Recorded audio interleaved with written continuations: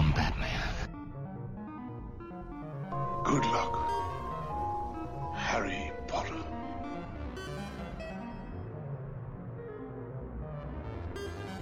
Well, cover me with eggs and flour and bake me for 40 minutes. Hello, and welcome to Screen Masters with me, Bav. Me Fluff. And today on the show, we shall be taking a look back over 2022. Now, obviously, it was a bit of a spotty year for us. I apologise. Real life got in the way, and there have been struggles on all sides this year, unfortunately. So the podcast did indeed slip to the back a little bit, but we are back. It is a new year. We are refreshed. We have a plan, and we are going to damn well stick to it. So, before I move on to the admin, I would like to share some words. Apparently, these are credited to Dougie MacLean, but I'm not going to do very much of it because we all know it. Should old acquaintance be forgot and never brought to mind? Should old acquaintance be forgot and old lang syne? For old lang syne, my dear, for old lang syne. And I'm going to stop there because that's enough. It's about 20 minutes long if I keep going, I think. You just keep repeating everything. Yeah. I mean, Well, that was there we go. like Happy New Year, everyone. Happy New Merry things. Christmas as late as Yeah. it is, but there we go. Let's get all that out of the way. We've said it all to all of you. The admin, you can join the conversation on facebook.com/The Screenmasters. You can at us on Twitter at @TheSM_pod. And as always, if you want to go back and look at any of the YouTubey stuff we did, it is bit.ly/bitebackYT. And the bite is spelled as a computer bite, not a food bite. So, my friend, I throw it to you. Start us off.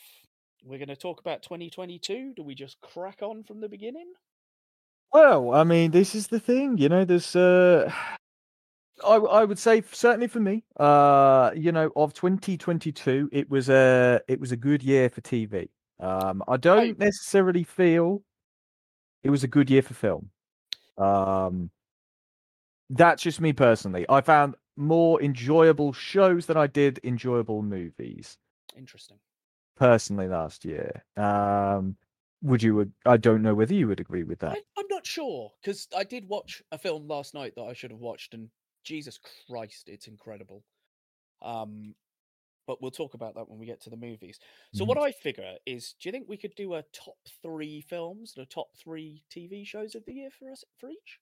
Sure, good, but I mean, yeah. Have a discussion around and then hone in on 3. But so go on then. You start us off. The TV shows. What have we watched in 2022? I've got a list up here, which I will say, of Empire's 20 best TV shows of the year and their 20 best movies of the year. So I just thought it'd be interesting to look at, what the big critics are saying and what we have and haven't seen of it. And I gotta be honest, some of the stuff on the TV shows list, I'm like, no, I haven't watched that, but that sounds like it's right up my street. I don't know why I didn't. You know me and a good BBC drama. Apparently there was one with Martin Freeman in that I've missed somehow. Okay. Reviewed called The Responder, but yeah, go on, start us off anyway. No, I'm just, I'm in fact just bringing that very list up so that I can certainly concur. Okay. So there's certainly a few notables. Find their number one interesting, and I'm not sure I would disagree, to be entirely honest. The top of the BBC. Oh, is this the Responder? Is it? The Empire list. Oh no, my apologies. Sorry, I'm going from the opposite direction. My apologies. I'm going the opposite direction. So yeah, The Responder is not 100%. Before, as soon as I'm looking at this and I get to the bottom, yeah. So number one, the show that absolutely captivated me, and amongst us in our small social circle, I've been mocked several times because I've fanboyed over this quite a lot, and they mock me because not all of our social circle have necessarily enjoyed this as much as I. But Andor for me was the show of 2022. I entirely agree. I think it's strange that we're going to start off with our top pick of the TV, but it seems apropos to do so because clearly Empire put it number one on their list. I've heard many other people talk about it in the same terms. It was an incredible show, and not This is the thing I think a lot of people got put off by because they were like, "Oh, it's Star Wars. I'm not a Star Wars fan." Actually, it's the least Star Wars show I've ever watched, and it's all the better for it because it takes its time, it builds its characters. You know, the sequence of how can I say it without there's a big sequence that we build towards the back end of the season. I think I know what you'll know what I mean with sort of if I said the word escape. When that happens, the emotional impact I felt when they were stood on the edge looking out, and particularly Andy Serkis's character, which we'd known for what, 4 episodes we'd known that character at this point. This is where we look at, again, we look at the Star Wars universe, and we've discussed in good detail several times the lackluster reception of the sequel that was, and several of the projects that kind of came out. But then we've seen that the TV side of Star Wars has done something that the movie side couldn't, and that's reinvigorate interest for real in Star Wars. And it gave Andy Serkis an opportunity to right a wrong that I felt was done to him, which was, him being cast as Snoke, however you goddamn pronounce it, and doing a good CG performance, but no payoff. There was no real payoff to what they kind of built up with a guy of that caliber, and then to see him as the gritty individual that he is in Andor is just fantastic. By far the best, one of the best guest stars, I think. The whole series. Like you say, he was only in it for three episodes. Diego Luna has just done a sterling job throughout the entire thing, and I will credit the guy for not being the selfish person of this show is Andor. This whole show should be about Andor. I should be in every scene. I should be central to it. Yeah. That is certainly not the case here, and it does give me some joy that he's actually going in this project and realize that it is an ensemble. For me, the very end of the whole thing, you expect this whole kind of show and spectacle and things like that, and it really doesn't go as I foresaw. No, it doesn't do a third act Marvel. No.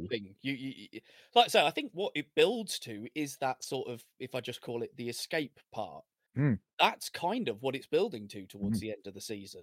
And then after that, it's sort of wrapping, tying bows on things to sort of wrap up the rest of it. But when you compare it to some of the other stuff we had, Christ, what was the which series were the Inquisitors in? Rebels. No. Well, the live action one. The Inquisitors were in a live action show this year, weren't they? Was it Obi-Wan? Yes, they were in Obi-Wan, which again I've not even. So what Obi-Wan garbage. I watched it. It was nothing because it had that problem of I know where this character has been to come to this point. You've told me that story.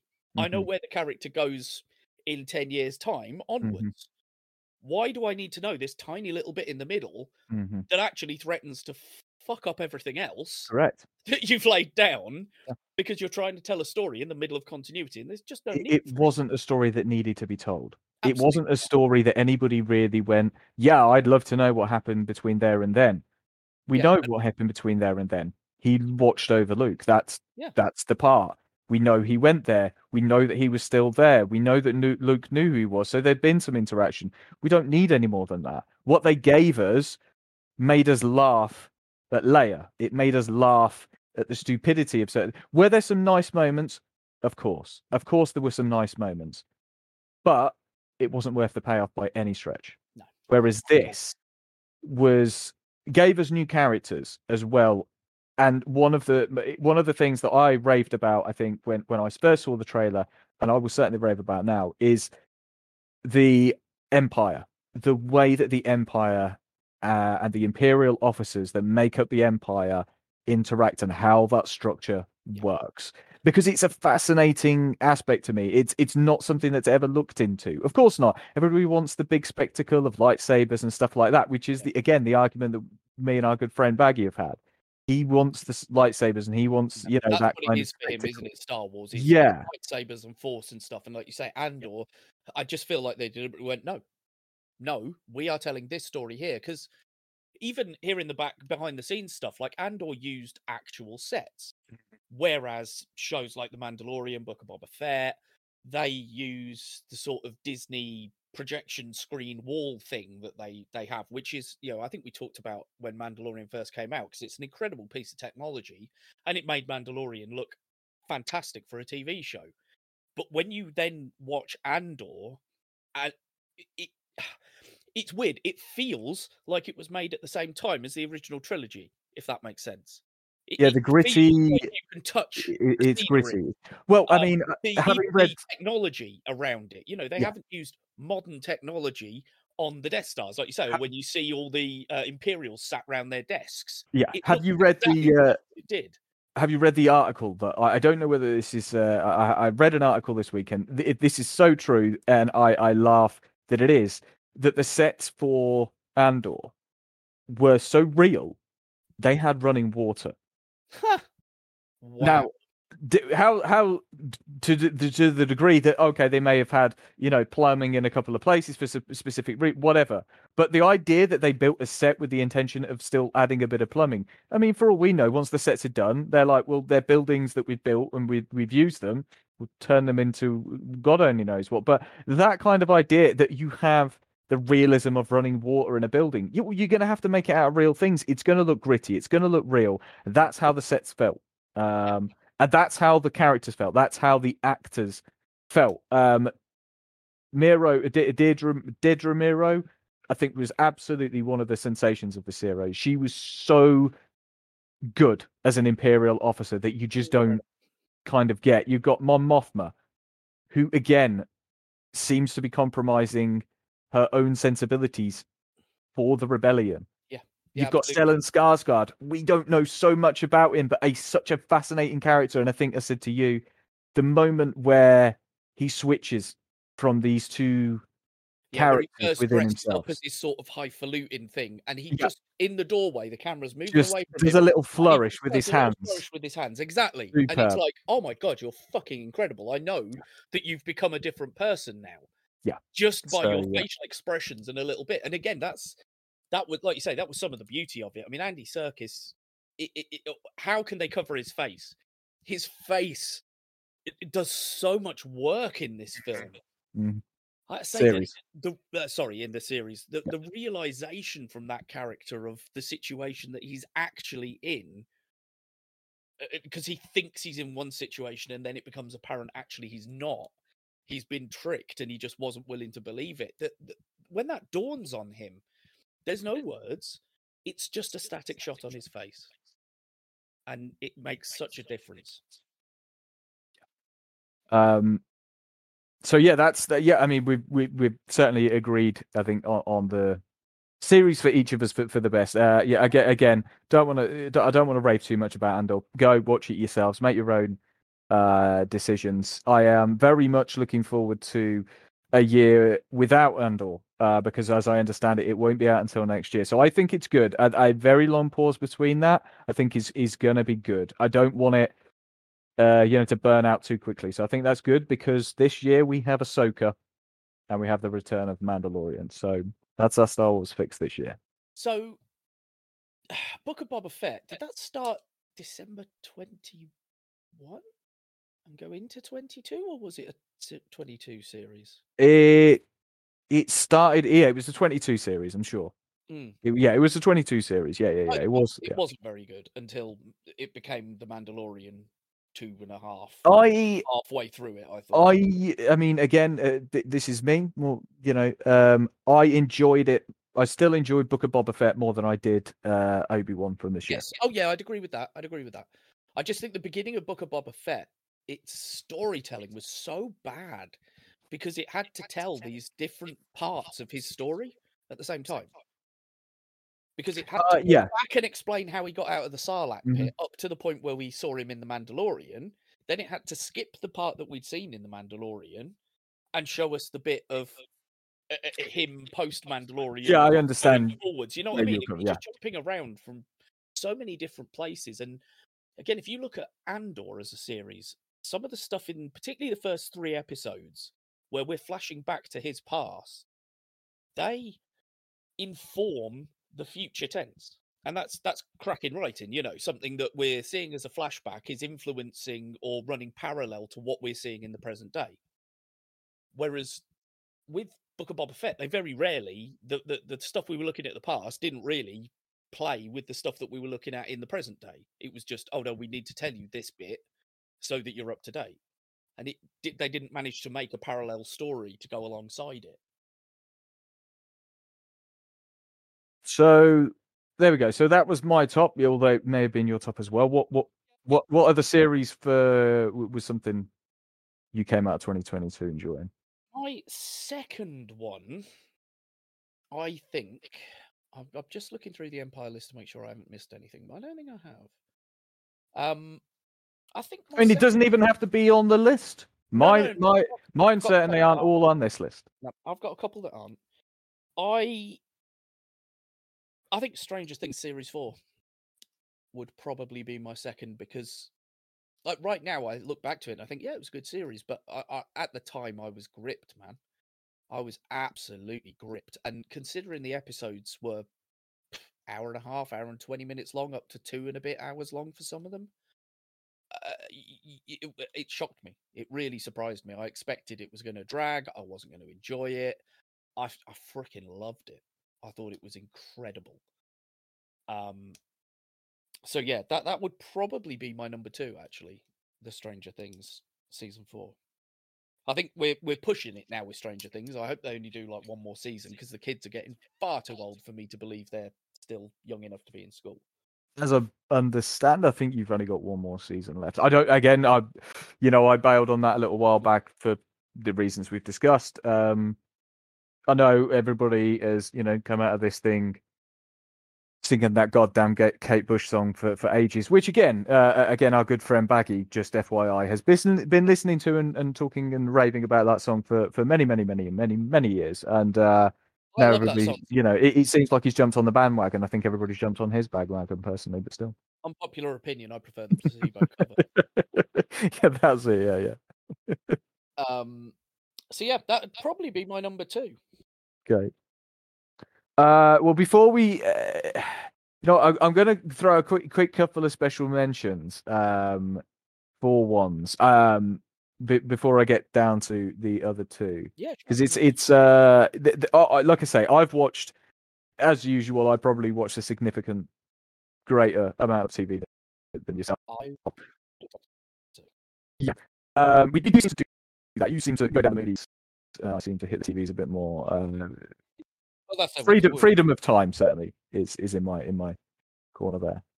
So the notables for this year. Now, again, a couple of these are actually on the Empire list. So anybody wants to go and give that a viewing. The Bear, which was recommended to me by our good friend Jordan. Funnily enough, a former chef himself. And this is a show I do think you should give a viewing to.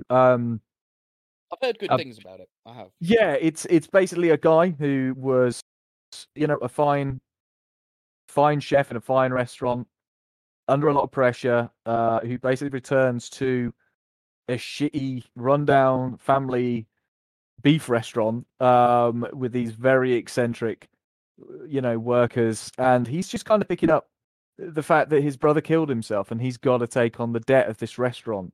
From going from a 5-star restaurant to literally like a half-star dive, it's quite a culture shock for this guy, and just the interactions between the various cast is quite interesting, and everything that goes on, and it makes me give even more respect to our good friend Jordan for all the shit he used to deal with in kitchens. Like, I don't.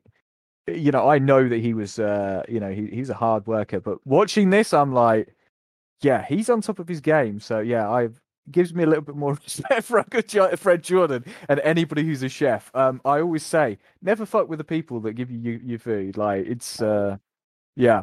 Like I've Yeah. been out with too many people that do that, and I'm like, rather you than me. Another series which again on the list, I saw The Old Man with Jeff Bridges. I haven't seen that yet. I so want to watch that.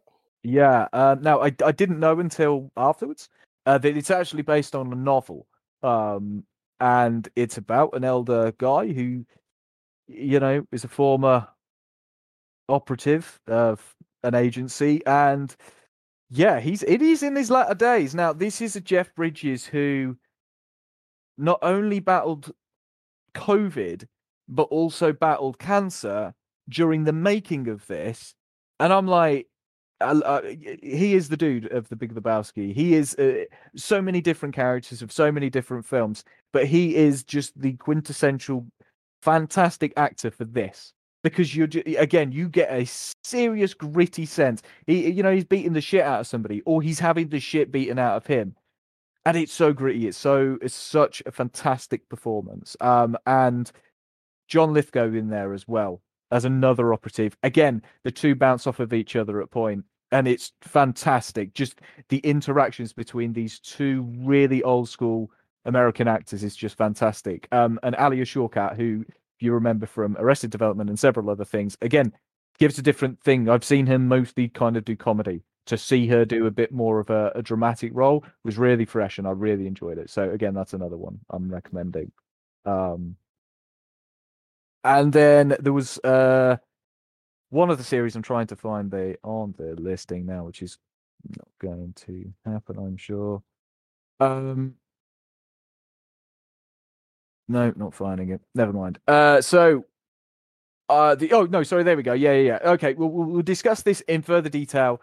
As we've said between us, we're going to do a Marvel catch up at some point soon. So the other one from last year, the one that shone for me in terms of the Marvel series, was Ms. Marvel, which, I we'll talk about in a lot more detail. But for those that may have given that a bit of a miss, thinking, teenage Marvel character, is that going to be for me? Enjoy it. I sure as shit It did. was really, really good. Yeah. I've read this morning actually that Ms. Marvel was the top-rated superhero TV show of the year according to Rotten Tomatoes. There you go. That's unsurprising. Because yeah, it's the one that I probably would say. I mean, obviously we have Peacemaker, again, gritty, etc. But we talked about that last year, so I don't need to talk about that too much more. Was that this year? That was 22. That was like January 22. I'm pretty sure. That one slipped past me because that was brilliant. Well, I think I think it started maybe end of 21 or just really early in 22. But yeah, so there you go, Peacemaker as well. But yeah, so we'll go to my number 2, which again, perhaps for you might be not a massive surprise. Rings of Power. Yeah, that's in contention for my 3. Yeah. So that I really enjoyed. It was a bit of a question mark, I think, for quite a number of people that were unsure whether Amazon, who ponied up quite a substantial amount of money for the rights to do the series, whether they would do it justice. And it certainly had its detractors. It certainly had its vicious online trolls, not liking the idea of a black fucking dwarf or a black fucking this, that, or the other, because there are a bunch of... Yeah, well, we don't need to go there, but to be fucking racist, it appears. Whether it's apparently you can believe in orcs. How many racist goblins, bullshit crap have we had this year? Because again, Obi-Wan, I forget the actress's name who played the Inquisitor, one of the Inquisitors. Oh yeah, forget her name, but she got a lot of hate, didn't she? Because she was she's a black female playing an unlikable role. Just deal with it, you fucking idiots. She's an actress. Yeah, and really is. Like you say, in a fantasy world where there's goblins, orcs, elves, dragons, magical rings, this, that, and the other, you can't believe that somebody can be of a different... I'm not even going there because that is just pathetic bullshit. I suppose their argument would be, Tolkien never wrote that the dwarfs were black. Yeah, because Tolkien was a fucking racist. Because he lived at a time of massive racism. So not, of course it's you didn't put black people in there, you idiots. yeah. I'm not even gonna. I don't even have the energy to debate people like that because they're Oh, not you worthy. can't debate people like that There's because no. it's They're it's not their worthy of the truth. debate. So It's fuck their 'em. truth. But yeah. So the Rings of Power, which again, it was as soon as I saw the teaser trailer, I was a bit like, hmm. I was a bit unsure. And I won't go and say that all the performances of all the actors is fantastic because I don't necessarily agree with that statement. I do feel that the majority of the performances of the majority of the actors are very enjoyable. Morphin Clark's she's fantastic, I think, as Galadriel. She's brilliant. Elrond and I like Elrond. Durin, the bromance Yes. between those two. Yeah. Give me a series on that, and I would be down because the two of them was so fucking enjoyable together. Again, even the little characters, the small characters, less so about the elf and the human woman and her son. It pushes the story, and there are certain reasons why certain parts of the story do go in the directions that they do. There's misleads, there's misdirection, which again is all part of the fun of going on this story. Everybody's already hating it because apparently this won't agree with this timeline and this won't agree with this, but you're being given a 10, 12 part series where they've ponied up a lot of money for a lot of spectacle. And I think we can all agree the visuals of it are some of the best to come out of any film or TV series of last year. Yeah. I think because Amazon ponied up for that shit. I think I remember what it felt to me watching the show was I actually felt like I was in Peter Jackson's Lord of the Rings world. Watching Rings of Power, I felt like they existed in the same world. Yeah. If you get what I mean, like the way it looks, the way it felt, the way the acting was done. However, if I went and watched Hobbit, I don't feel like Hobbit takes place in the same universe as Lord of the Rings, even though it does, because it doesn't feel the same. It's not got quite the same look and feel as Lord of the Rings did. Yeah, I mean, when we discussed Lord of the Rings, I said dirt under the fingernails. I don't feel like Hobbit has dirt under its fingernails. Yeah, again, I think one of the things that he had recognized, and I know that he'd gone back and done the master, version of Hobbit, Lord of the Rings, where it was the overall, quality of filming and the quality of color that wasn't consistent throughout the films, which he felt should be. So I know that's something that he went back and redid, and I'd love to actually go back and rewatch all of the Hobbits, then all of the Lord of the Rings in that quality to get his idea of that sense. But yeah, no, I'd agree. They've certainly taken the interpretations and all of the visuals that Peter Jackson did, and certainly taken liberties on that. We know that there's no serious collaboration between the two. I've read that in the past. They, haven't necessarily approached him about that kind of stuff, and I think it's good that they necessarily haven't because you do kind of want to keep it separate. Because if it becomes too much, then it is Peter Jackson's Lord of the Rings, where this is a separate property, and I'm understanding absolutely. that. Yeah, totally. Okay. See, there you go. That was number 2 for me. Okay. Now, I can't decide whether Rings of Power would be my number 3 or whether it's 2 of the others that I've got. So you know what? They're all joint 3rd place. So Slow Horses is one. I'm only through the first series. There's 2 series been released this year, but I've only finished the first series thus far. But that is an incredible show. I love it. Gary Oldman is brilliant.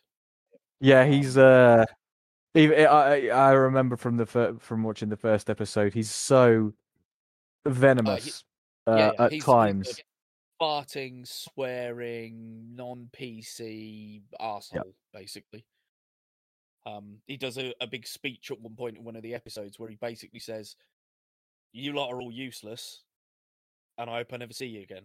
And as they're walking away, one of them goes to him, "Oh, is that like a motivational speech to make them, buckle down and fight back against you?" And he was like, "No, I meant every fucking word of it." It's like, okay. It's oddly enough, I would imagine some people would probably see a little bit of me in there. in say 10, 20 years time, where I'm just berating people that I work with because I could see that. Yeah, I won't say too much more on that because I haven't watched the second series, and apparently that's very good too. So I'm going to watch the second series and come back to that one.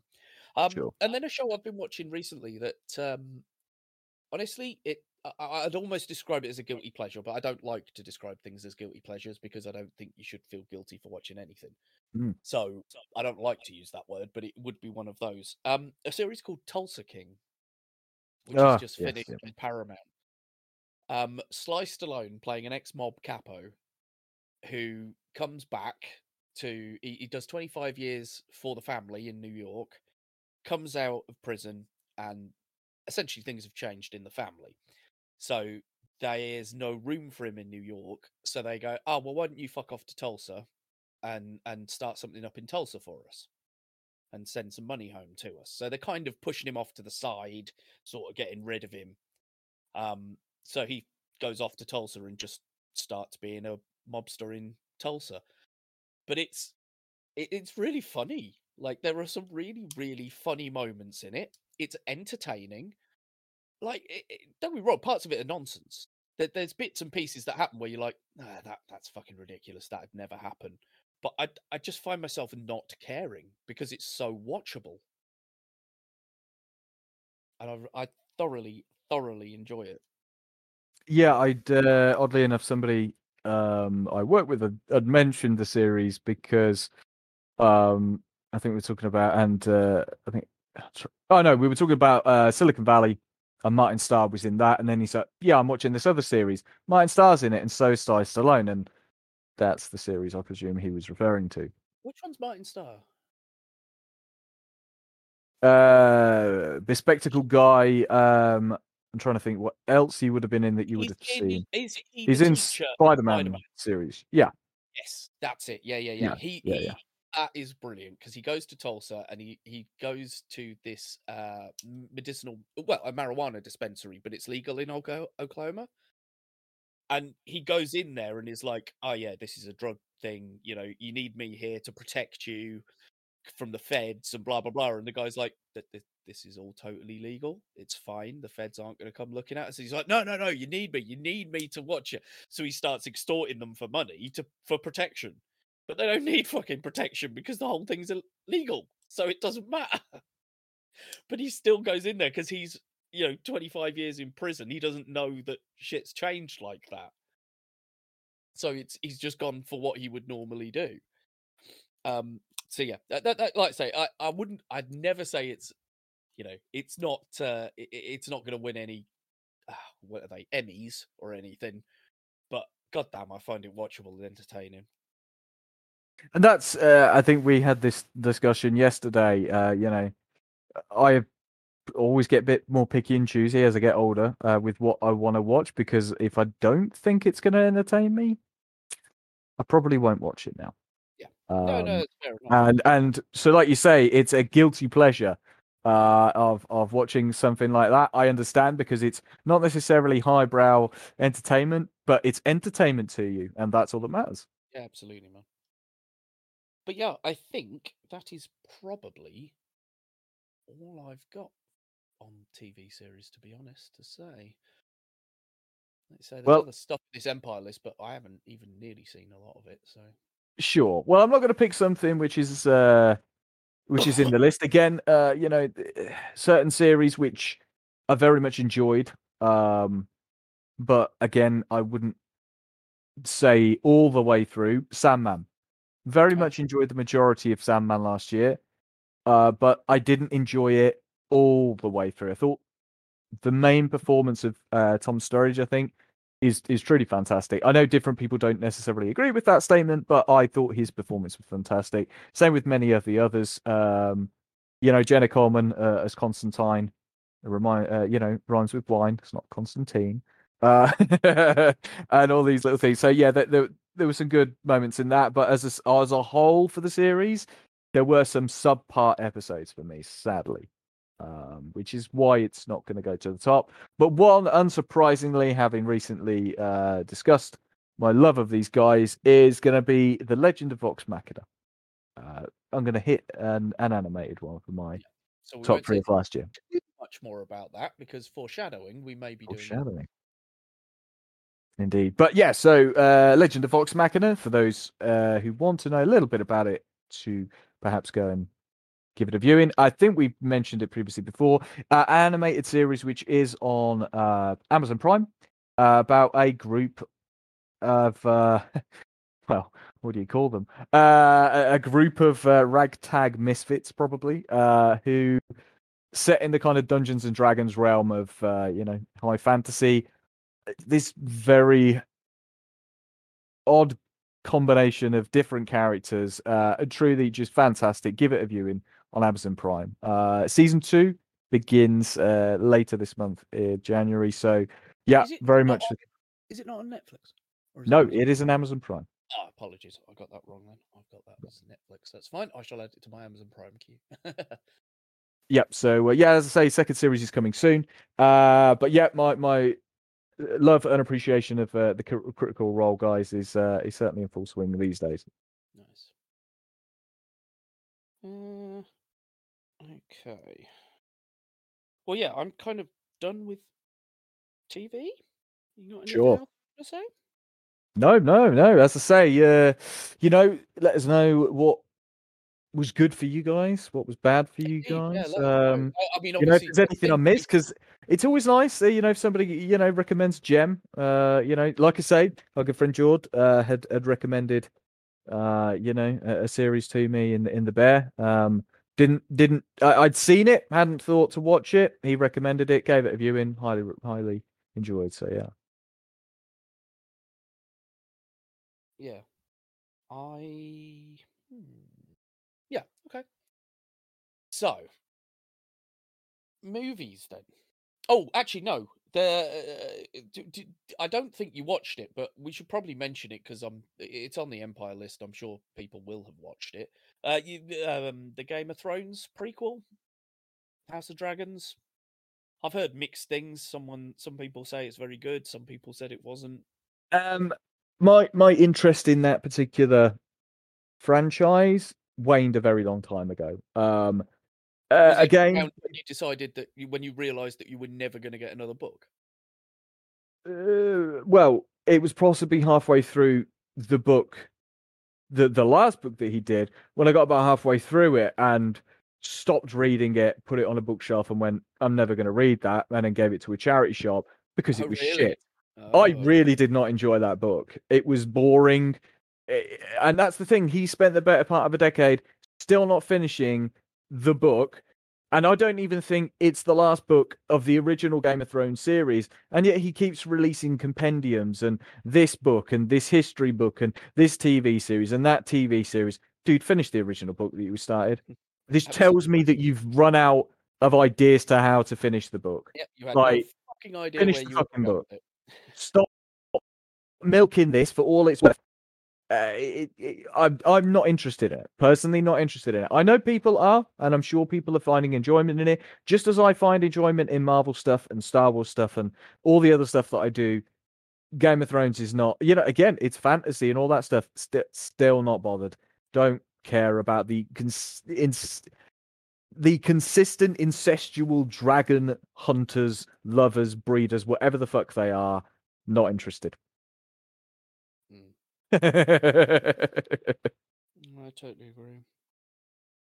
Okay, I'm just looking at the list of movies and trying to sort out a top 3 because actually I can't decide with some of them. But like I say, for me, again, I'm just even just looking at the top grossing films of last year, for example. Looking at the top 10, even the top 20. As I say, it's a disappointing look, if I was being utterly honest. Over the last few years, I know this is based on COVID era stuff as well. So we're also still kind of getting that tail end of hard to film a lot of good films when the whole world's kind of shut down. Maybe. I think so. I've got some honourable mentions. I think I can't remember whether I've discussed Prey on pod. Yeah, I think we did discuss Prey. So that was the new Predator sort of Mhm. prequel, which was incredible. A fantastic film, whether you like the Predator franchise or not. It's totally a shot in the arm to it, totally done a different way. And that would have been my number 3 last year. Oh, really? Oh, that's good. I Mm. didn't. I Very did get much. around to watching it again because it's been a bit of a gap since we have. But yeah, no, as I say, like there wasn't that much that shone out for me. So when I get a recommendation from you that is quite highly praised, I take that. And so yeah. So there's that. I can't remember whether I've discussed Fall on the podcast, which was a very simple, yeah, kind of a horror movie, but two girls are climbing nuts and they decide to climb up a 2,000-foot TV tower in America. And Again, they it's get to the difficult to top. remember whether we have discussed this or Yeah, not. I know a but conversation, but I'm not sure if it was an on-pod I know we've conversation. discussed it at some point, but anyway, they climb up to this tower. Obviously, things go wrong, and they end up stuck at the top of this 2,000-foot tower with no phone signal and no way of getting back down.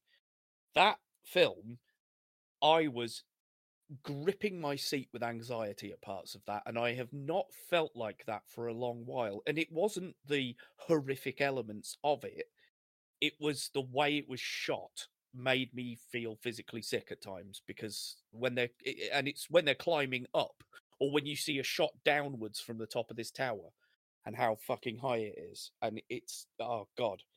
I told my dad to watch it and he said I damn near put it off after 40 minutes because I couldn't handle it, and it's just because of the height and because I'm fairly sure that when they get to the top, okay, that's probably green screen and shit, but I'm fairly sure they actually took the cast up this thing as far as they could and then shot, in the real thing, so that when you could see the ground 1,500 feet below them, the ground was actually 1,500 feet below them because it was too good to be CGI. But that was very good. I have always been a Jackass fan, and Jackass Forever made me wet my pants multiple times throughout its runtime. I would quite happily watch it again at any time. I loved that film. I thought Well, it was I'm sure I had a conversation with somebody I work with who expressed that I don't know whether it was the first Jackass films or the later Jackass films, but he went to the cinema several times to go and watch it, and I was just utterly baffled that he wanted to go and see the same slapstick kind of film again and again. But again, if that is in your wheelhouse, enjoy it. it's one of those things. You either like it or you don't. I Mm. get that, and I'd never, if someone's not a fan, I'd never try and convert them because like you say, it's it's laughing at morons, you know, it's laughing at morons, and I find it so fucking funny. Two other honorable mentions I would say are Glass Onion, which is a very new one, the Yes. sequel to Knives Out. Yeah. I actually think it's better than Knives Out.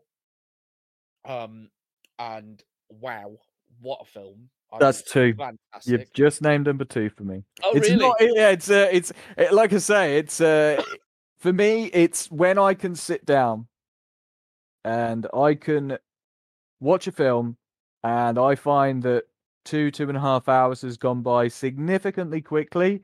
Yeah. And my enjoyment factor is there. That's the film and for me, that was a Christmas Day film. I came home, watched that on Christmas Day, and that was 2 and a bit hours, and I was like, man, it just makes me say what I've said several goddamn times in the past. Our wonderful Dave Bautista. I was just about to say, you know what it makes me say? I walk I for walk for miles inside this pit pit of of danger. danger. Apologies, everybody.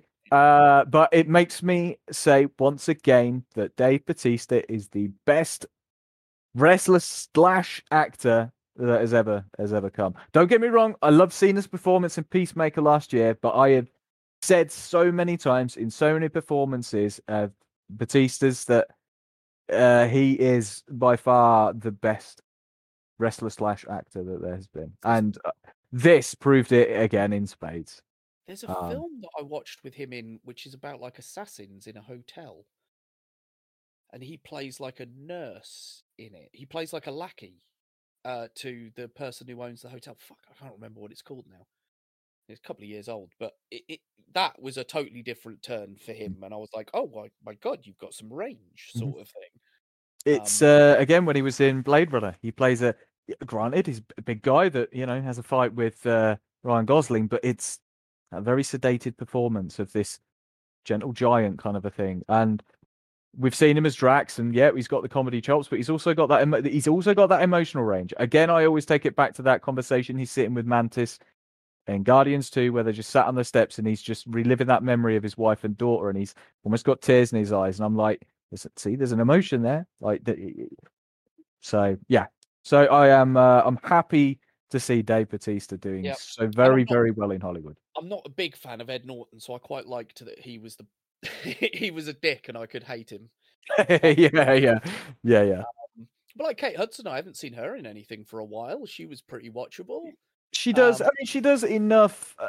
I would imagine, like rom-commy kind of bits and bobs and all the others. But I haven't seen it. Yeah, it's. I think it's going to be the people now queuing up, wanting so very much to be in the Knives Out franchise, even though he hates that it's a Knives Out franchise now. I don't think he'd like the subtitle Knives Out Glass Onion, which I get.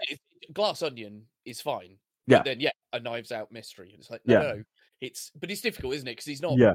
It's almost a Benoit Blanc mystery, really. Precisely. Yeah. What it actually is.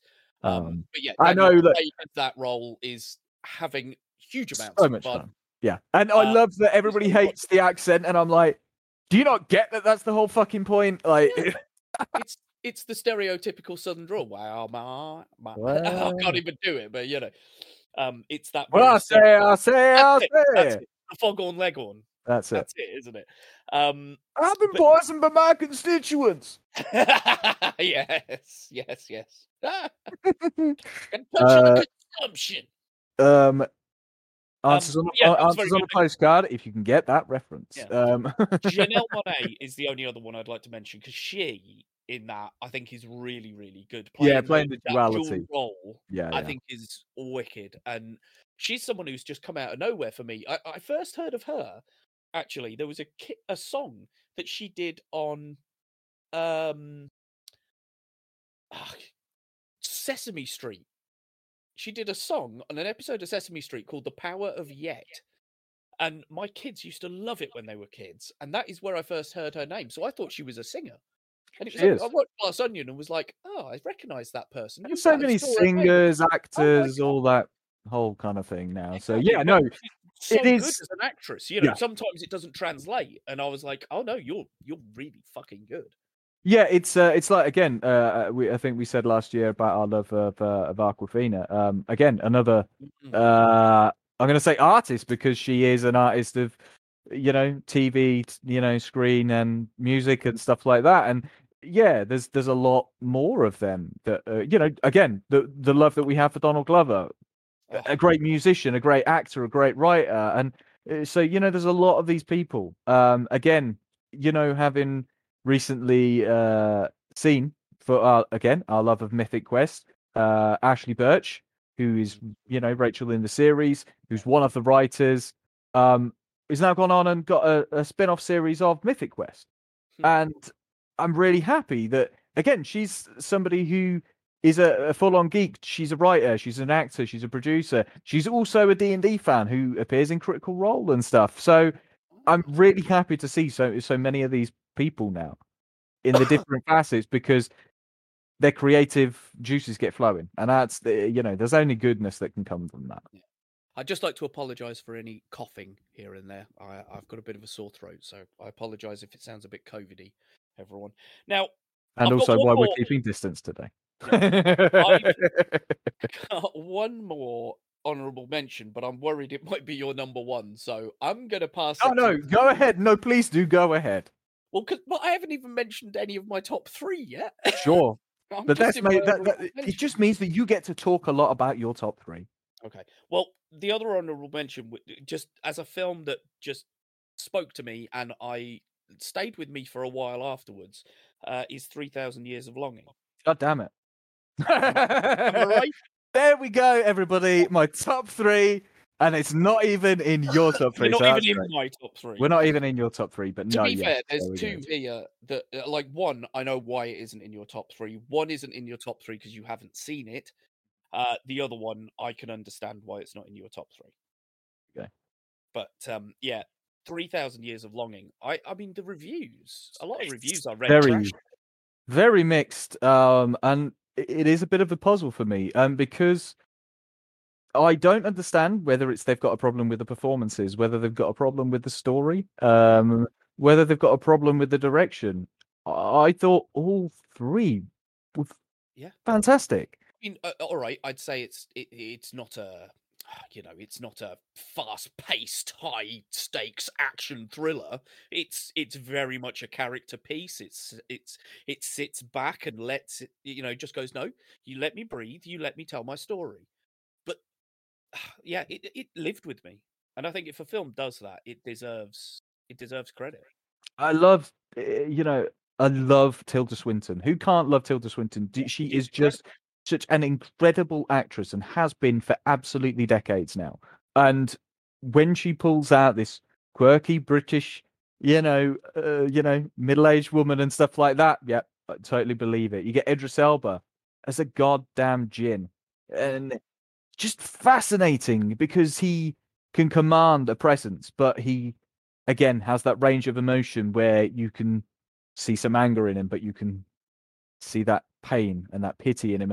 All that range, then the wonderful visuals. Again, I think people forget, like, there's, some films can be subtle. You don't have to have it all. You can have a small smoke fade into a scene because guess what? That looks best. Yeah, especially in this kind of It's George Miller, who is always, I think, been such a visual guy. He loves the visual aspects of it. I mean, he did Fury Road before this, probably. I would. Which is why I was a bit surprised. Like, people weird. fawned all over that, which I didn't really care for much. You see, I thought it was incredible, but that was me and practical effects because they built all of those ridiculous cars for real. Yeah, so they could it was the story. I just, again, the story didn't engage me with that. Whereas the story with this totally engaged me. And again, this is what I find as I get older. I'm not bothered by all necessarily the flashy, fancy pantsy stuff. It's a good story, which is what the Critical Role guys have sucked me into. Google Critical Role for it if you're curious at all what the hell I'm talking about. But that's what sucked me in. Good story. And this had a good story. Like, start to end, I was enthralled. And that's, And like you say, for a couple of hour film that's not pacey. It's not heavy. It's not heavy either. Like you say, I was still captivated by it. Yeah. Absolutely. So yeah, there you go. My top three, ladies and gentlemen. There you go. All in vulnerable mentions. So, cheating a little bit, I've actually got two for number three. My number threes would be Top Gun Maverick and The Batman. Thoughts? Well, as we've kind of said, I mean, The Batman for me, is okay. I didn't. Batman I've seen since the Dark Knight stuff. I don't mind Patterson. I've got no qualms about him. I don't like Zoe Kravitz. Don't really rate her as an actress. I've said this before. Which is fine, but unfortunately she's a big part of the film.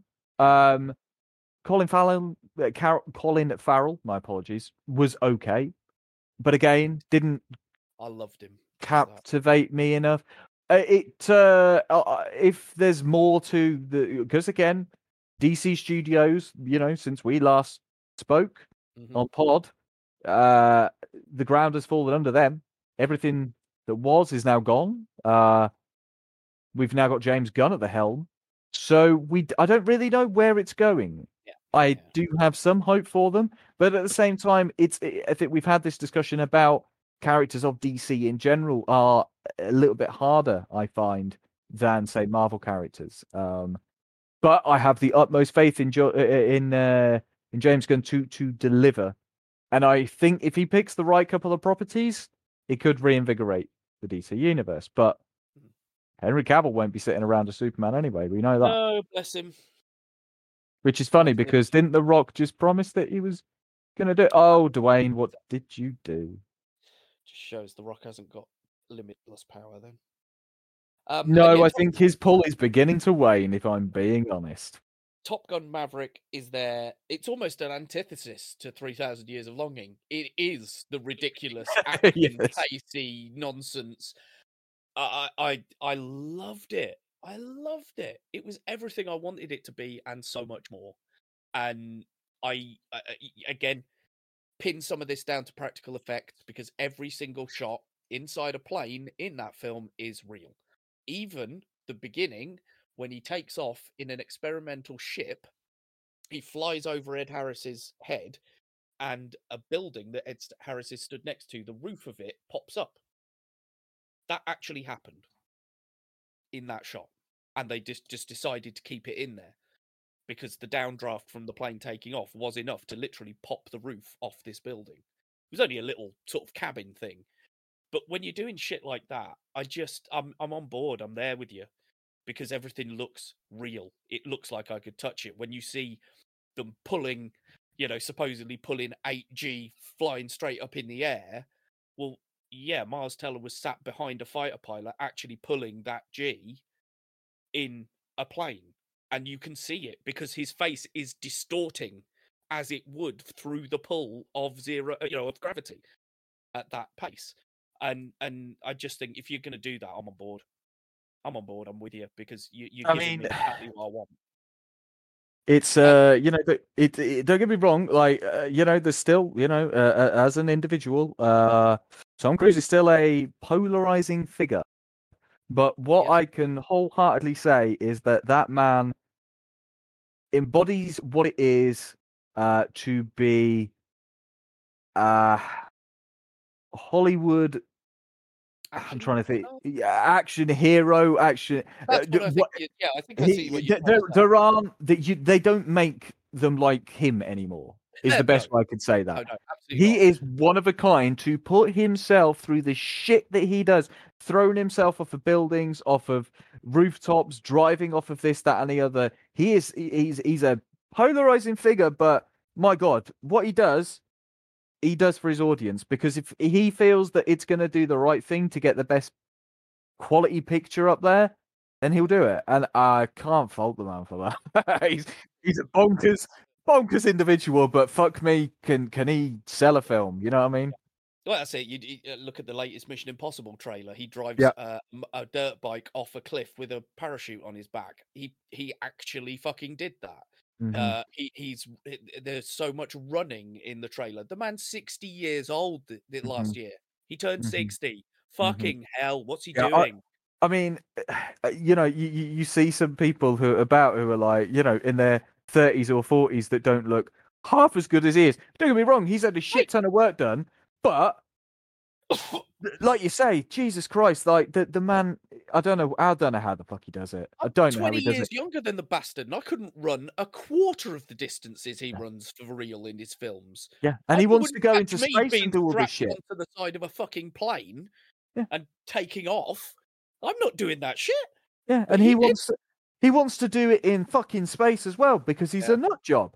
But fair credit to him. He's like, hey, if I'm gonna go, I'm gonna go recognized as like the greatest fucking action hero of movies of all time. And man, Jesus. Yeah, exactly. I've got, like you say, he's may not be the most likable bloke, and he's got some questionable religious beliefs, but I've got respect for him. I've got respect for him because of like you say, the amount that he puts of himself into what he does. So, my next one, number 2, again, this wouldn't have appeared on yours because I doubt you've even seen it. But my number 2 would be Jordan Peele's Nope. No, oddly enough, this was not one on my. As we know, horror is not my kettle of fish. It's not your thing. I'm a big fan of Jordan Peele. I've loved pretty much everything he's done so far. I've even started going back when I first discovered things like Get Out and Us. I didn't realize that he'd done the sort of comedy show with Michael. What's his name? It's Michael Keegan. Keenan Peele. Yeah, exactly. Keenan Peele, isn't it? Yeah. So yeah, I didn't. Oh yeah, those guys. Jordan Peele in that. So I've got that funny. stuff as well, and that's fucking hilarious. Hang on, wait. You don't remember them from Toy Story? I didn't realise that was them at the time. Oh, okay. I know now, yes, that they're Ducky and Okay. Bunny, but I didn't realise that at the time. I just thought it was Okay. a you know. Oh you yeah, can tell I'd they're seen black him in a bunnies, lot so of I comedy just thought stuff. they were Yeah, a yeah. black double act. I didn't know exactly who they were at the time because I hadn't heard of Key and Peele. But yeah, Nope. Wow. For me, it's the best horror I saw this year, easily. Admittedly, there are some that have been very well reviewed that I haven't gotten around to watching yet. Things like Barbarian was very well reviewed. X was very well reviewed. But I haven't got round to those. So certainly, Nope takes the cake for me for this year in that particular genre. It was incredible, and the scariest shit was not the shit that was supposed to scare me either. That was the thing that got me the most. There's a sequence very early on that's sort of a misdirection, and it scared the living shit out of me until I realised that actually that was misdirection. It wasn't real. I was like, oh, for fuck's sake, God. Yeah, I mean, from what I understand, that's he's now very much the last couple of horror films that he's done, that element of misdirection. He's certainly gained a lot of notoriety for it, and again, for those that enjoy that stuff, then good for you. Not my kettle, not my cup of tea. But if it's for you, it's for you, and good that somebody's out there making good quality films for that particular genre. Because again, it's as well. yeah, that's it. It's yeah. Oh, what's the co-star's name? I'm gonna be really annoyed, Phil, while I look up her name. I'm not going to forget another actor or actress's name without looking it up. Well, as long as you don't butcher the pronunciation, which I believe we often do. Oh yeah, we probably usually do. Keke Palmer. That's her name. Keke Palmer. Okay, yeah, you can't butcher that one. That's right. It's Keke, so it's got to be Keke. Yeah. Now you're questioning whether that's right or wrong. Yeah, it's got to be. Michael Wincott's in it as well, which made me laugh because he's. Oh, Christ, I know him from really old. What's it called? The Crow. He's the main bad guy in The Crow. All those years ago. Nice outfit. What's his name? Not sure about the face though. Yeah, exactly. So yeah, that was fantastic. Number one for me, and I only watched it last night, and I'm probably going to watch it again as soon as I get an opportunity to do so. Yeah. Everything, Everywhere, All at Once. Mm-hmm. It is the multiverse film that everyone should have watched this year. I feel bad that again we briefly discussed yesterday, and while you watched that, I binged a bit of Critical Role. But it's Fine. one which I started on a rough evening, fell asleep, never actually got round to rewatching it. Now I feel like I've done myself a disservice. So give me the love, and make me appreciate what I've missed. So the first 20 minutes are incredibly misleading because you're like, what? Why is everyone raving about this? This is just the story of a Chinese family who own a laundromat in this. I don't get it. And then suddenly there's a bit that happens in the background when you first see the whole multiverse thing take shape. It happens in the background on security cameras while you're watching a foreground discussion. And if you're not paying attention, you'll miss it. But it makes you go, what the fuck is he doing? And that's it. From that moment when I saw that shit on the security camera behind the main, Michelle Yeoh and her daughter are talking, and the dad in the background on the security camera is doing something totally out of character, and you're like, what? Why is he doing that? That's fucking weird. And then it happens again a bit later on. It's honestly, mate, it moved me a lot. I won't go too much into things, but trigger warning. I'm now going to discuss depression. So I have been struggling this year with what I considered, which isn't correct, but I considered a realization of going, nothing matters. There's no point to any of this. This is life in general. I don't understand why anymore. This film I feel touches on that. I feel it's about that. It's about depression. It's because the daughter essentially realizes that she comes to a realization of nothing mattering because she can see the entire multiverse. She can see everything that her life could have been at any point across the multiverse. And it's led her to believe that it's pointless. So she's created a black hole and she just wants to go and step into the black hole and drag everything in with her so that it all just ceases to exist. And that's kind of what the film's about, but it's not. It is a massively layered film with so much on the surface. Yes, it's about a family who are going to do their tax return for their laundromat. That's what it is on the surface. And Jamie Lee Curtis has an amazing turn as the tax lady from the Inland Revenue or whatever it's called in the States. It is IRS, isn't it? But I can't think of what it stands for. Internal Revenue Service, I think. Ah, there you go. So that's what it is on the surface. But honestly, some of you think of how Doctor Strange played with the multiverse, right? And really, they only played with it a little bit when they jump from one universe to the other and they sort of go through a few different universes. Like there's one where they turn into paint, I remember well, and stuff. There's a universe where through divergent evolution, humans ended up having hot dogs for fingers. Cool. And it is the most fucking hilarious thing. Honestly, there are moments in this film where you're awed in one instant. There's some fight sequences that are amazing, but there's one where someone uses a fanny pack or a bum bag for British listeners as a weapon throughout an entire fight. It's fantastic. Then the next fight, someone uses a couple of items, and I won't say what they are because it spoils the surprise, but there's a couple of very obscure items that you wouldn't expect to be used as weapons in a fight sequence. And I was laughing the entire way through that sequence because it's an incredibly choreographed sequence, but the ridiculousness of what they're using as a weapon just takes it to a whole new level. There's a universe that they go to where they're rocks. Life never existed on Earth. Life never became. So they're rocks. And the conversation that they have as rocks made me fucking piss myself.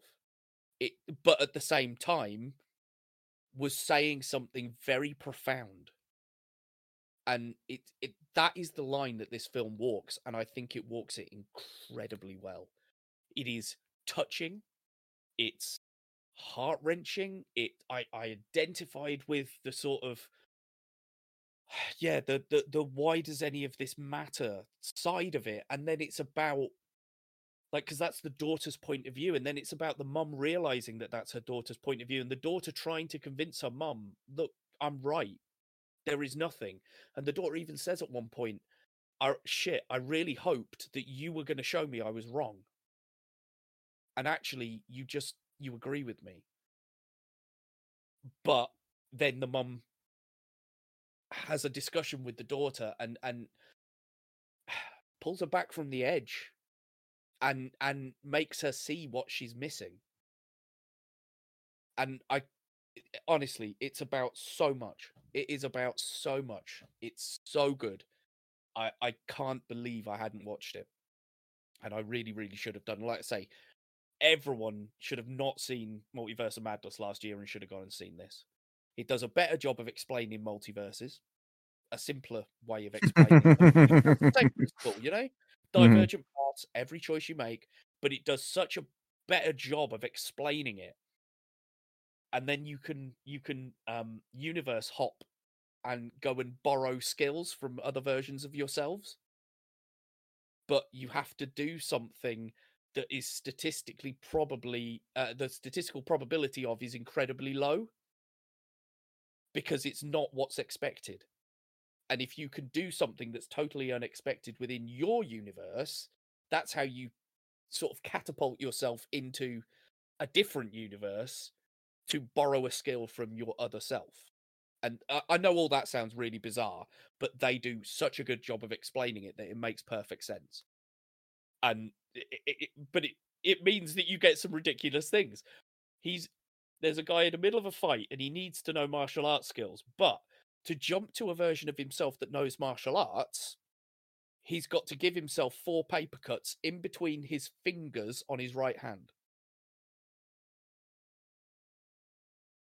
Because that is the statistical probability of him doing that in that universe at that moment is like 0.01%.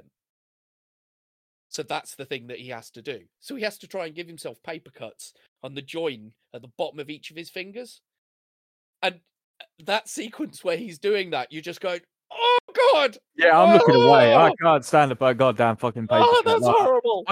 I do it like 1,000 fucking times a year, and I just look at my hand and I'm like, how have I done that? And I'm just like, I don't even touch that much paper. How have I got a paper cut? Yeah. But yeah, I don't know what more I can say. It is incredible, and I'm going to watch it again. And I think everyone should watch it if they haven't. It's so good, and get past the first 20 minutes because it isn't the film that you think it is. It is on the watch list. And I know we'd had a conversation about things recently, and I'd said a couple of things to you, which I tried to do my good old wise wisdom. What was it I said to you? Oh yeah, we go. People don't go through bad times, for no reason. That's why coal, after pressure and time, becomes a diamond, and that's what can happen with a person. Yeah, exactly. There you go. Yeah, it's words of wisdom from Fluff. There you go.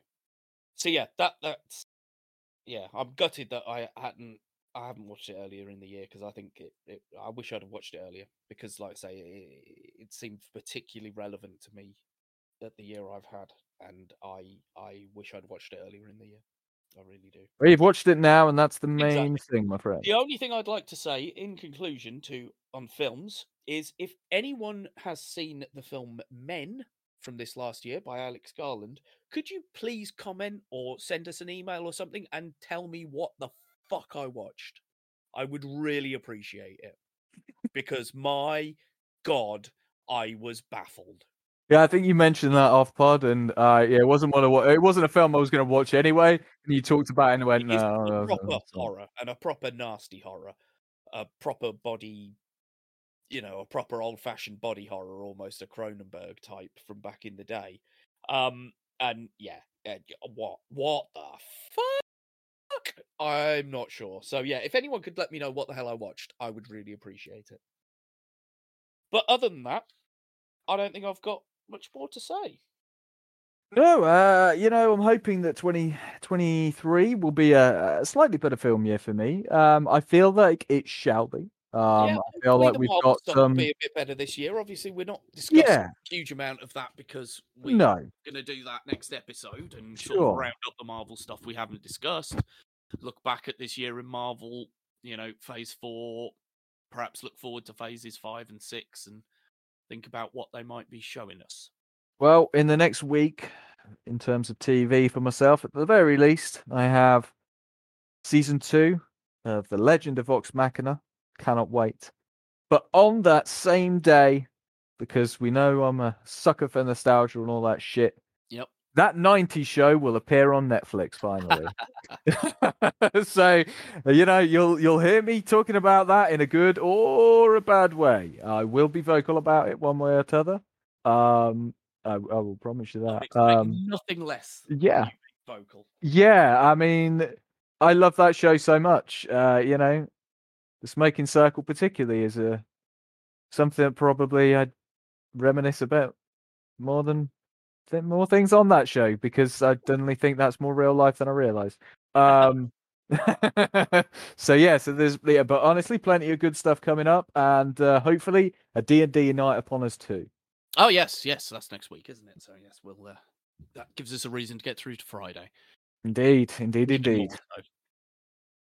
Well, ladies and gentlemen, and those of a non-binary disposition, we are finished for now. So it's been a shorter one than usual, but hey, at least it's been an episode. It builds you back into us because let's face it, two full hours of those might be a bit too much coming back. It might be. I wouldn't want to listen to 2 hours of us, to be quite honest. So I mean, people in general don't want to listen to me ever. So I'm surprised no. people tune in for this stuff. Like people at work look at me on a daily basis, and I'm like, if they could kill me or punch me, they probably would. Like, I know. What the hell do you mean you know? What do you mean you know? Well, many people have told me why I bother bringing you on this, and maybe I should find a different co-host. But I love you too much, and I like your opinions, so I'll keep you on. I'm kidding, obviously. No one's ever said that. I like the dynamic for some reason, so we'll keep it that way. Well, for now, I shall say that I've been Bav. And I have been Fluff. And this was your first of 2023 episode of Screen Masters.